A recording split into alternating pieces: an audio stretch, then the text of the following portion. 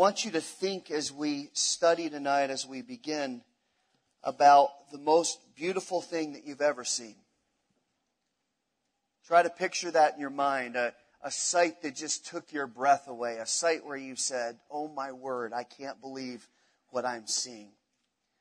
For the kids in the room, it may be the tree at home tonight, right? A tree that has all those presents underneath it. For us parents, that might be the worst sight when we see the stack of bills that we're required to get the stuff under the tree. What's the most beautiful thing you've ever seen? What's the thing that captivated you?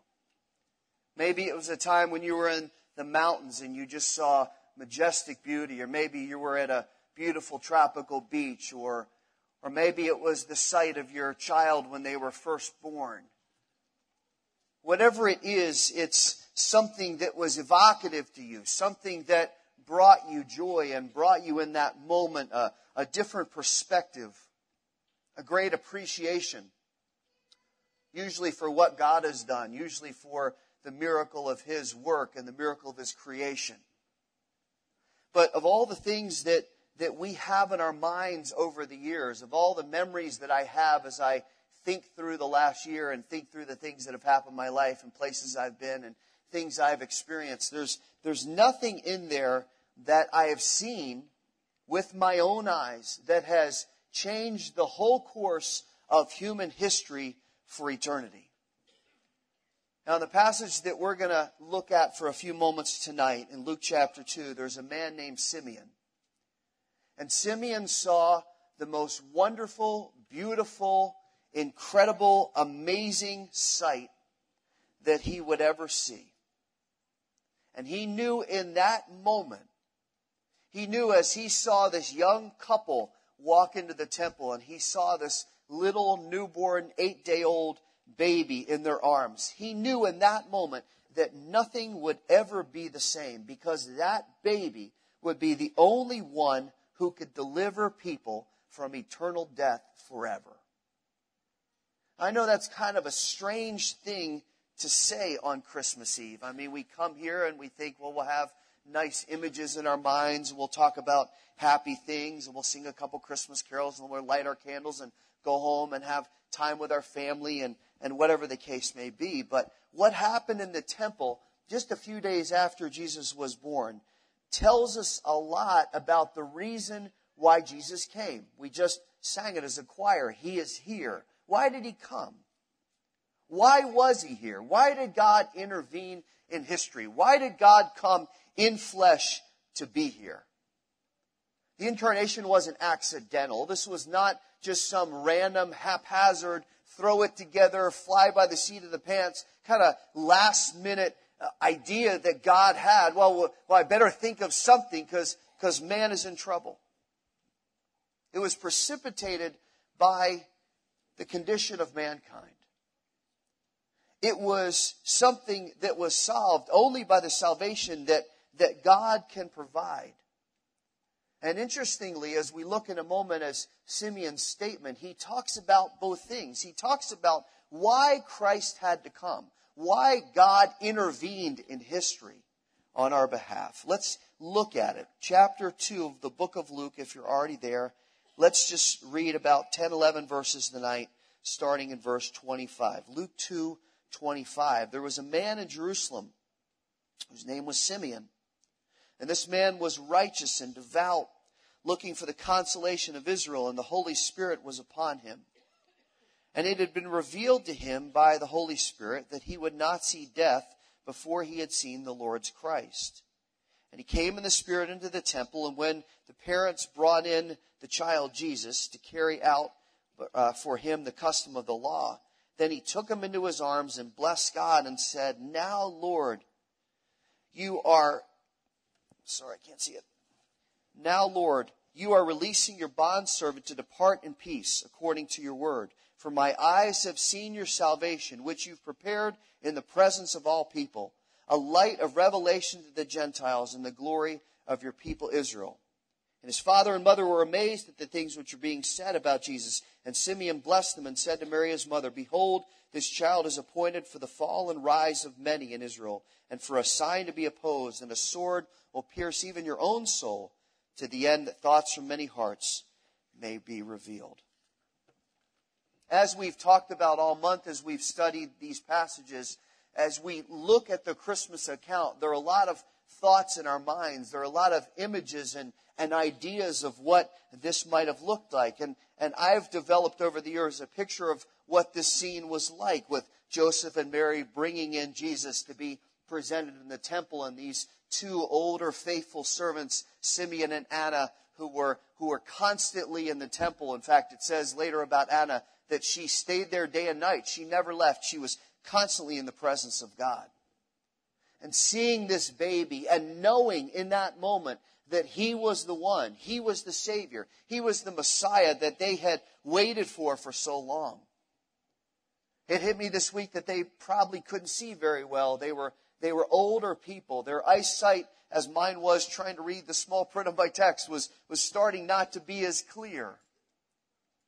And even though they couldn't see physically as well, even though their perspective and their discernment wasn't quite as sharp, they're so sensitive to the Lord. They're so full of the Holy Spirit at this point that as this baby comes into the temple, they sense the presence of the Lord and they go immediately over to him. See, they're godly, discerning people. They're devout. They're righteous.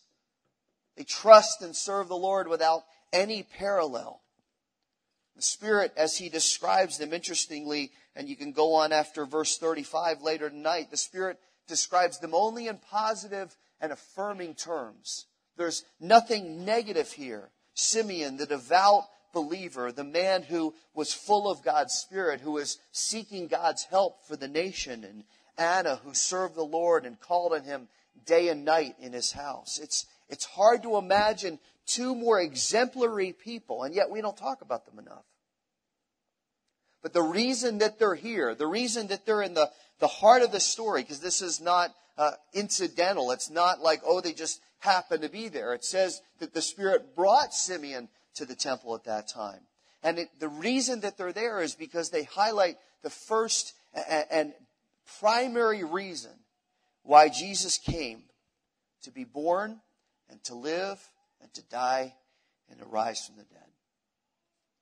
Let's be very clear tonight. Jesus came to be the Savior for all people.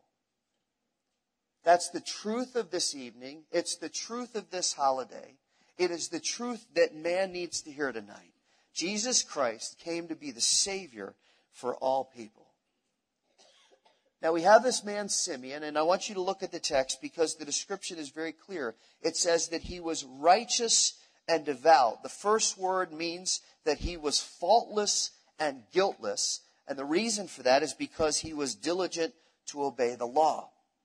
The second word says that he was a pious man who reverenced God. So he's holy, he's faultless, he's guiltless. His whole desire is to serve and love and obey the Lord. And God considered him to be holy and pious, a man who really understood what it meant to reverence and be in awe of God and to fear the Lord. That's a pretty good resume, right? Wouldn't you like to have that written about you? I'd love to have the Lord be able to say, hey, Rhodes, boy, that guy, he is holy and he's righteous and he cares about me and he only thinks about me and he reverences me and he's in awe of me and he fears me. What a thing to be said. Simeon's reputation was flawless.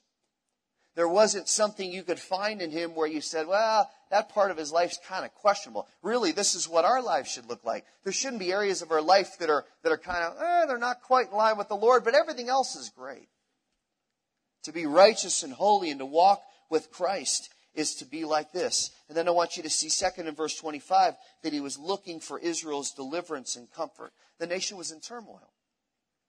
Not from the Philistines, not from the Midianites, not from the Assyrians, all the ones that we see over and over again throughout the Old Testament. Israel was fractured and it was in chaos and it was scattered because the people had rebelled against the Lord and the people had forsaken the Lord and followed other idols and ignored the prophets as they came along. And God sent warnings and said, you need to listen to me. Israel just continued to ignore and ignore and ignore. And Simeon was broken by that.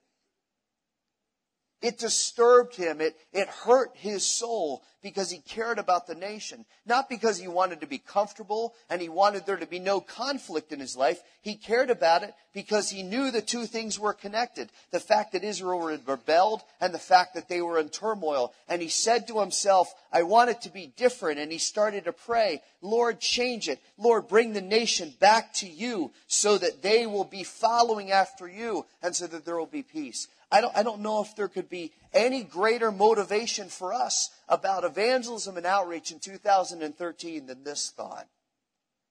People need to know Jesus Christ. We need to say that over and over again because I think we forget sometimes. People need Jesus Christ. And if we can have that kind of motivation and that kind of drive, see, that drive is not driven by a program and it's not driven by an announcement.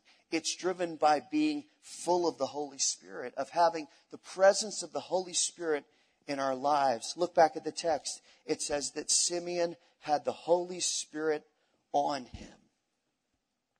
And he had a special assignment. He had a special word from the Lord. He's led by the Lord. There's an important spiritual principle there.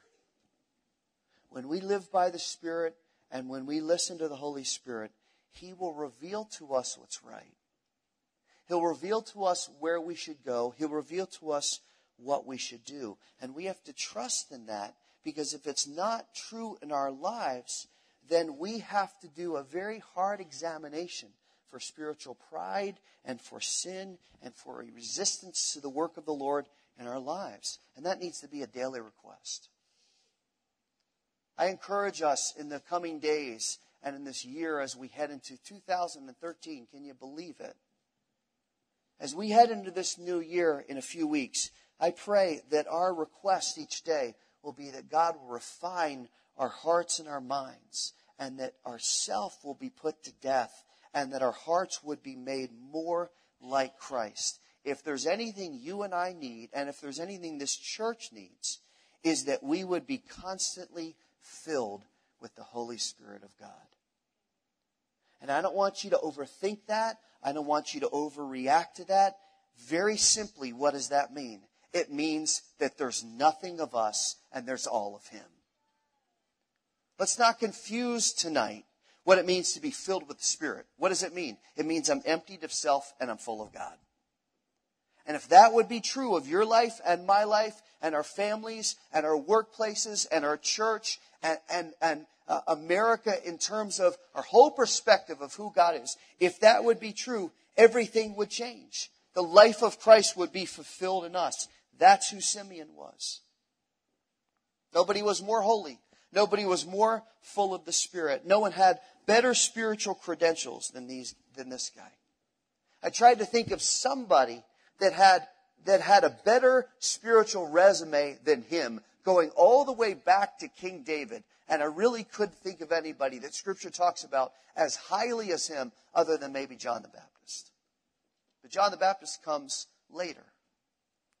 So all the way back to King David, all the way forward through the prophets and the scattering and the dispersion and the captivity and the years of silence, all the way through. And then we get to this man, Simeon. And he's been faithful for dozens and dozens of years without any real, sensible, tangible reward other than God blessing him. And we need to understand that. Get that perspective tonight. Because when you go back to verse 30, look at it for a moment. Simeon still, with this great resume, with the presence of the Holy Spirit, with the leading of the Holy Spirit, with God's special assignment for him, with all of that, you get to verse 30, and Simeon still knows that he needed salvation from the Lord. His righteousness, his resume, his reputation, none of it saved him. Even though he trusted in the Lord, he recognizes in verse 30 that he has to have a Savior, and that the Savior is this baby. That salvation and redemption, which is the word that Anna uses, and peace with God was only going to be accomplished through Emmanuel, through God with us, through the Lamb of God who came to take away the sins of the world. And that's the second thought that we see about Simeon, is that he blessed God when he saw Jesus. Think about the Pharisees who thought they were righteous, who thought they had a lock on the great reputation and the great resume. The Bible says that they would walk around in their flowing robes, and they attached bells to them so everybody would hear them coming. And they had the phylacteries, little boxes with part of the Torah that they would wear either on their head or their forearm. You can see them even today when you go to Israel. You can see these men walking around in their long black robes with their curls on the sideburns, and they have the little phylacteries in there, and they walk around like this, like, I am so special, everybody notice me. That's what the Pharisees did. They didn't have righteousness, but they acted like they did. So think about Simeon. He is righteous. And the Holy Spirit leads him into the temple, especially to see this baby. Now, what could his reaction have been? We get so used to seeing what Scripture says, but imagine the possibilities. He could have been all puffed up and proud. God brought me here today. I'm here to see the baby. Sometimes people, when they're proud, they talk like an announcer on the radio. I'm here. Where's the baby? Yes, I'm Simeon. God considers me to be righteous. And the Holy Spirit clearly led me here today to see the baby. Where is he? I know that seems silly, but that's what he could have done. And when he sees the baby, he could have said, oh, Lord, see, you told me, you gave me this promise, and now, everybody look, it's been fulfilled. God has worked in my life. He doesn't make this moment around him. He only praises God. And he says, Lord, you have finally brought the Savior that will provide all that we need. You see, the true recognition of faith is not only that we admit that we need to be saved and that we can't be saved without Christ, but it's also when we praise God and say, Lord, I'm thank you that you sent Christ to save me. It's not just, Lord, I'm a worm, I'm nothing. How can I possibly expect anything from you? But you sent Christ, and Lord, I'm going to praise you. See, the pride of man doesn't do that. It curses Jesus, and it ignores Jesus, and it marginalizes Jesus, and it rejects Jesus. That's outlandish. It's a fraud. How could you people believe such a thing? Dismisses the possibility that he could be the Savior. Oh, come on. Really? Seriously? A little baby? Why would God do that? You think God cares about us to intervene in history? Or worse, it makes salvation part of an equation. Well, yeah, I believe Jesus came, but, I gotta do good works too, and I gotta kind of add to it. The Bible says, neither is there salvation in any other. For by grace are you saved through faith. It's not of yourselves, because we brag about it. It's a gift of God, not of works, lest any of us should say, I'm part of it. Our response to Jesus, this is why this is such a great evening. Our response to Jesus should just be to bless him and praise him. That God would offer us salvation that we can't secure ourselves. And look, that's what Simeon talks about next. Go to verse 31. The third statement he makes is so powerful.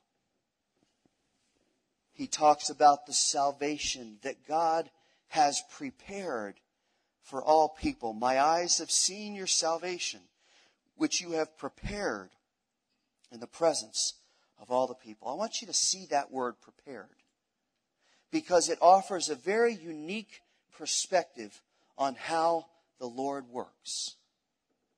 The word in the Greek means to make all the necessary preparations. Did you see the people that were running around today, if you were out, trying all of a sudden to buy gifts? And guess what? They're sold out. I've been one of those people some years. I know, I admit it. I'm being honest tonight. Oh, I'll do it. I'll get it at the last minute. A couple years ago, Julie said to me, you know that stuff sells out, right? Stuff's not going to sell out. Got to the store, guess what? Stuff was sold out. I didn't make the necessary preparations. You're not buying your tree tonight, right? You're not gonna, well, let's see. It's 5 o'clock. The store's closed at 5. I better buzz out of here real quick because I got to go buy 10 presents in the next minute. You've been working and planning and wrapping and baking and decorating. That's what we do for Christmas. It doesn't come together unless you prepare. Well, guess what? Look at the verse 31. God says, I prepared. Jesus Christ didn't come on a lark. Before the foundation of the world, I knew what was going to happen. I saw that the sin would be committed. And guess what? Before you were ever formed, before I said, let there be light, and let us make man in our own image, and let us form him out of the dust of the ground, and let's breathe life into him. Before any of that happened, I saw your sin, and I decided before you ever were born, I'm going to send Jesus. This was prepared. And he uses the whole Old Testament to prepare and foreshadow what he's going to do. When Adam and Eve sin, he starts to help us understand without a shadow of a doubt that there is rebellion and defiance in man's heart. That we all are unrighteous. And he even chooses a people out and says, I will bless you. I'll multiply you. I'll give you land. I'll give you favor. I'll give you my spirit. I'll give you the right people to lead you. I'll give you my presence. I'll do miracles that you won't unbelievably believe because I want to show you how good I am. And even with that, people said, we don't care. So then God shows the cost of sin through death. And then it establishes the need for forgiveness and the concept of atonement or payment through sin, for sin through the sacrifice and the shedding of blood that is innocent. And then he gives his word and he gives his law to the people to say, this is how I want you to live. And the response of the people is to say, take it or leave it. And then God gives example after example after example of what it looks like to live a holy life in contrast to what it means to live an evil life. And then he sends messengers with warnings. Don't get off track. Come back to me. Call on my name. I'll help you. And then he brings discipline to get people to do that because they won't listen. And then he provides a clear picture and he gives a prophecy. A Savior's coming. I'm going to intervene. All up to this moment, God prepared it. He didn't just decide that night, I need a plan. Jesus, go. Thousands and thousands and thousands of years before we were ever created. Look at it. You've prepared the salvation that you're going to bring. You knew we were helpless. You knew we were hopeless. You knew sin was so strong and controlling that it would lead us to eternal death. But how many know tonight that he is stronger than sin and death and hell forever?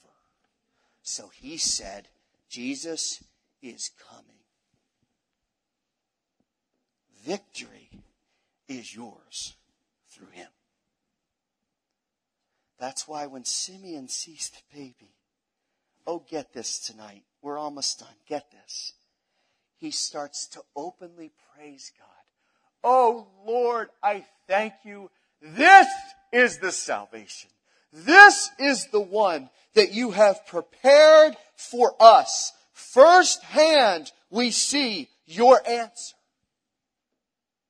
Because he knew that the heart of man is deceitfully wicked. Listen, we've seen in the last 2 weeks an extreme example of that with these shootings in Connecticut. And I said to somebody after it happened, we were talking about how tragic it was. And the Lord just gave me a word. And I said, you know what's amazing? Every one of our hearts is that wicked.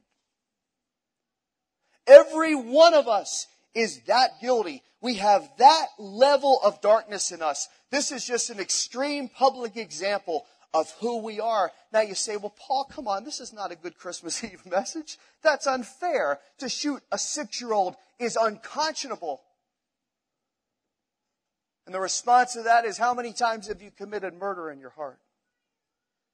How many times have you committed adultery in your heart? How many times have you stolen or lied or cursed or disrespected God's law in some way? You know what? That shows the deceitfulness and the selfishness of our heart. We've just seen a nasty example of it. But all of us are just as guilty. Simeon knew that. So he sees the baby and he says, God, this is your answer. This is it.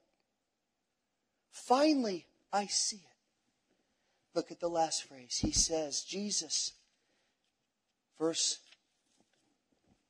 32.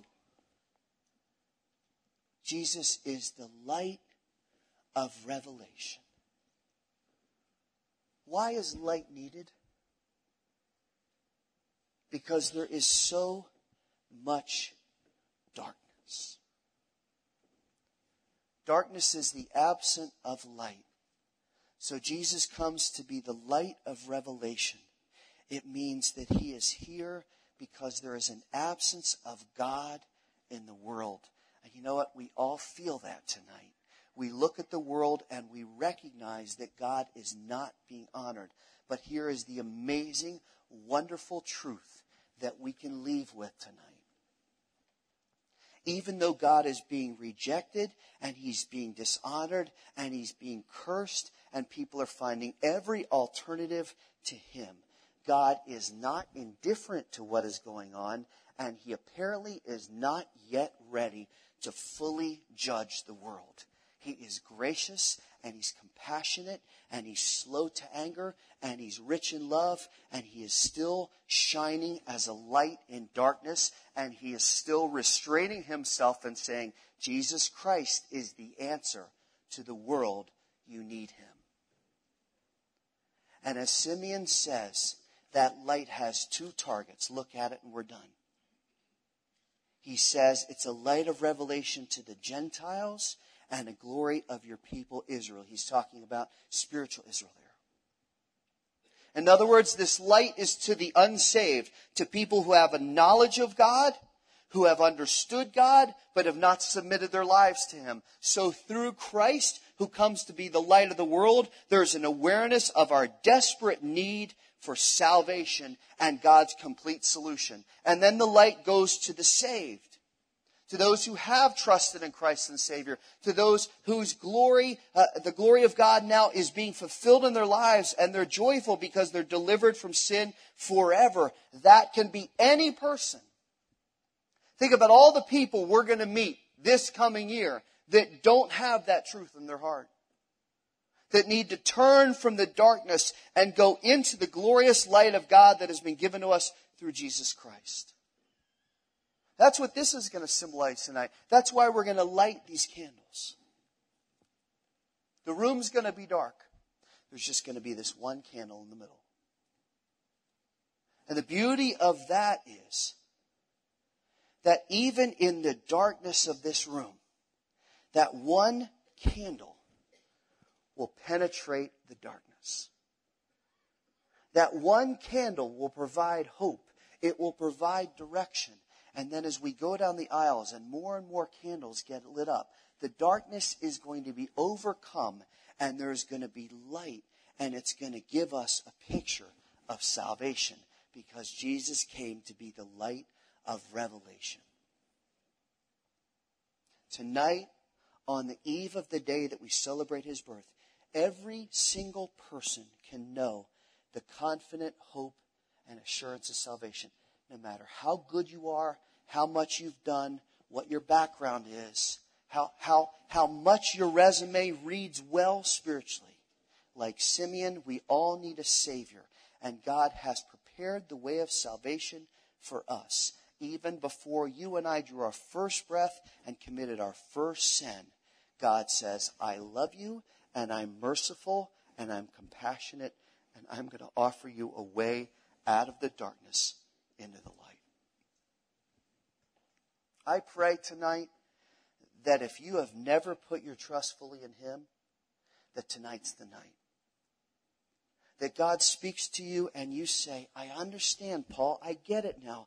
Christ came to save me. And if you do trust in Him, I pray that you will love Him more and more, and that our lives will be like Simeon, oh, righteous and holy, and praising God for what He has done. Because He's a wonderful Savior, isn't He? He's a gracious and loving and compassionate God who didn't have to redeem us, but sent Christ to do that. Praise His name. Let's pray together.